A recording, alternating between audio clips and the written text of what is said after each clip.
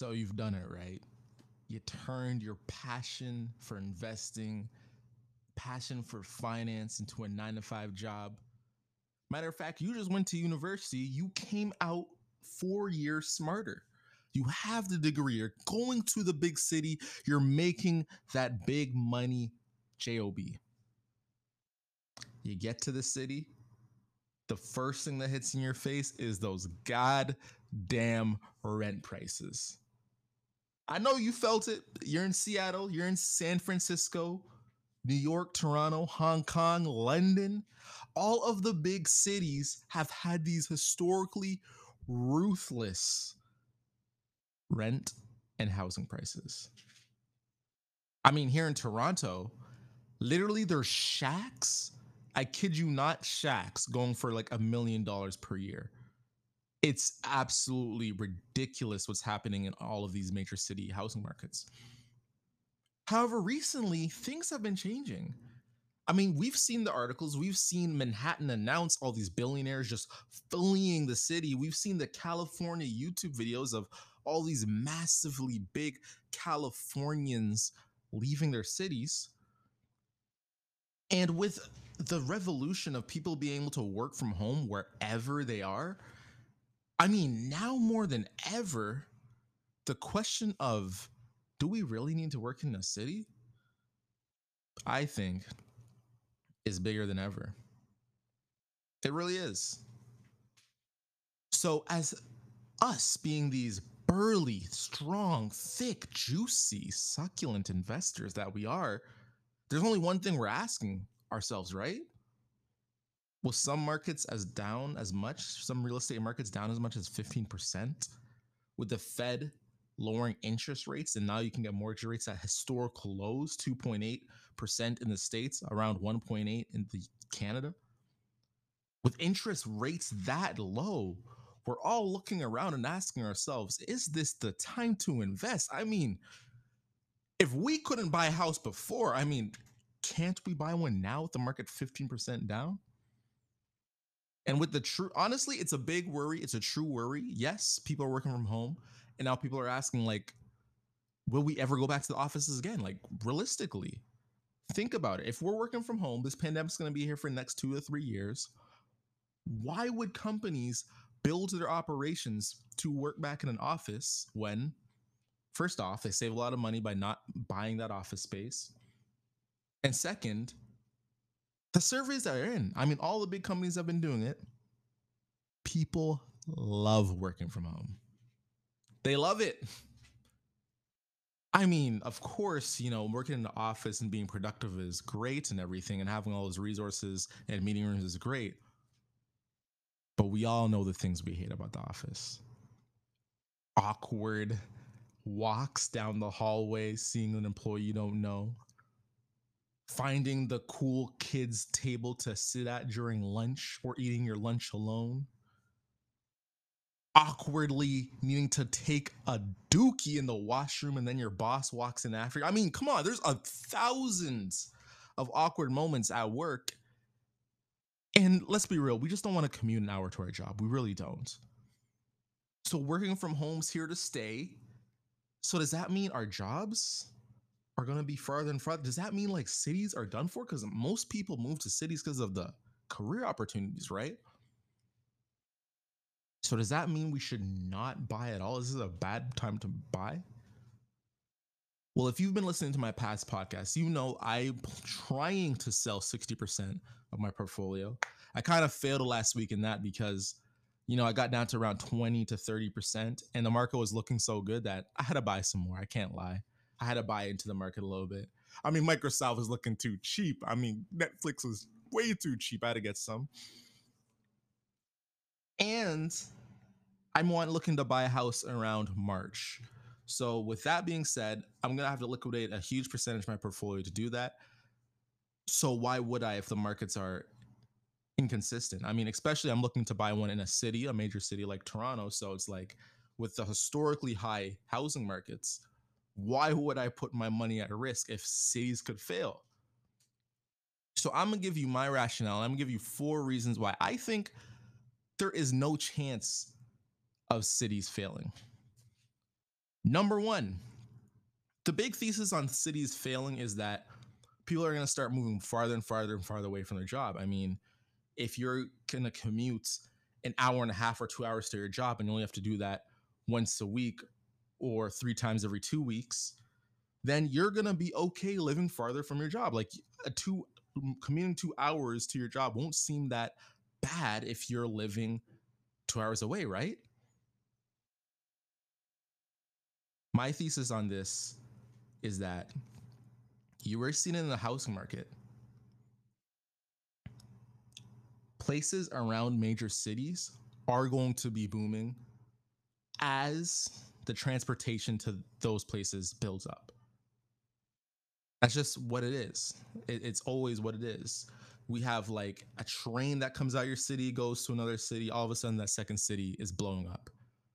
You know, businesses start building farther on the outskirts of these major cities. All of a sudden, those surrounding communities start blowing up. Real estate starts pricing out people in those major cities. All of a sudden, the cities around start blowing up.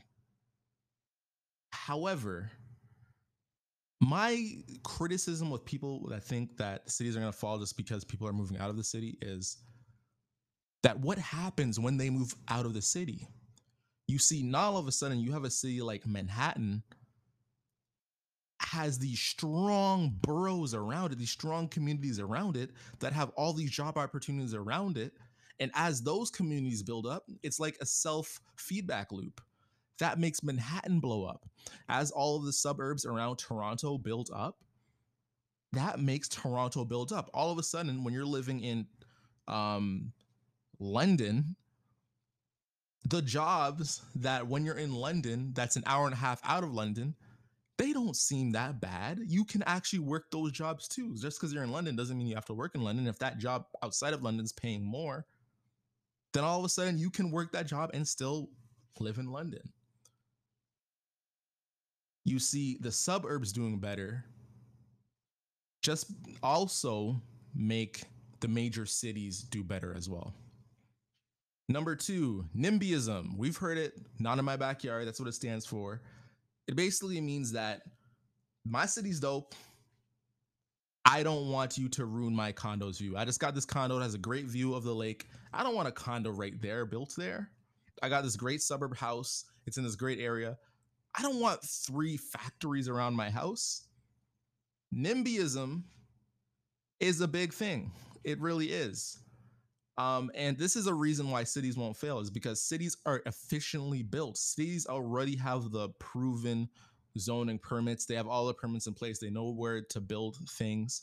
And it's hard to change that once you have those permits in place. In California, part of their real estate problem is that they can't build anywhere because of all the zoning permits. You can't just put up a condo because that's obstructing everyone's views, and that's going to cause housing prices. It might cause them to fall drastically almost instantly, right? It's really hard to get past NIMBYism, especially when it was never thought of how are we going to build real estate out in the first place. I find that a big problem with suburbs. Yes, you have a row of all these houses going further and further, right? However, if your suburb is an established community, established row of houses, do you really want a condo right there? Do you really want a club? You have 3 daughters, you want a club right next to your house?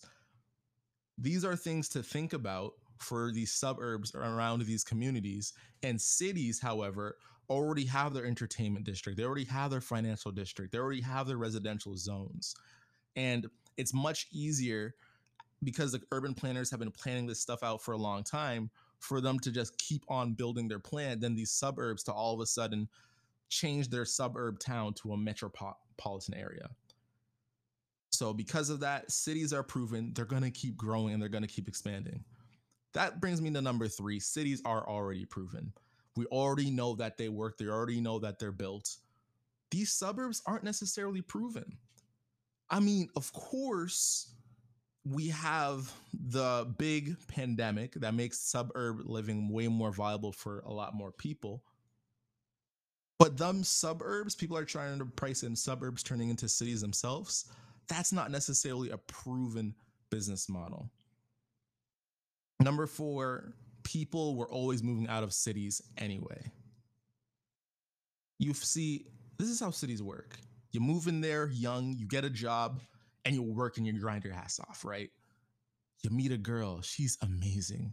You're a girl, you meet a man, his six pack is like a washboard, right? Right? So cute. You guys fall in love, you get an apartment, and the apartment's a little bit farther away from the core of the city. You guys have kids, now you're in the suburbs. That's always how it's been. People always move out of cities. And a lot of times, these cities, the way that their demographics work, it's built on immigration.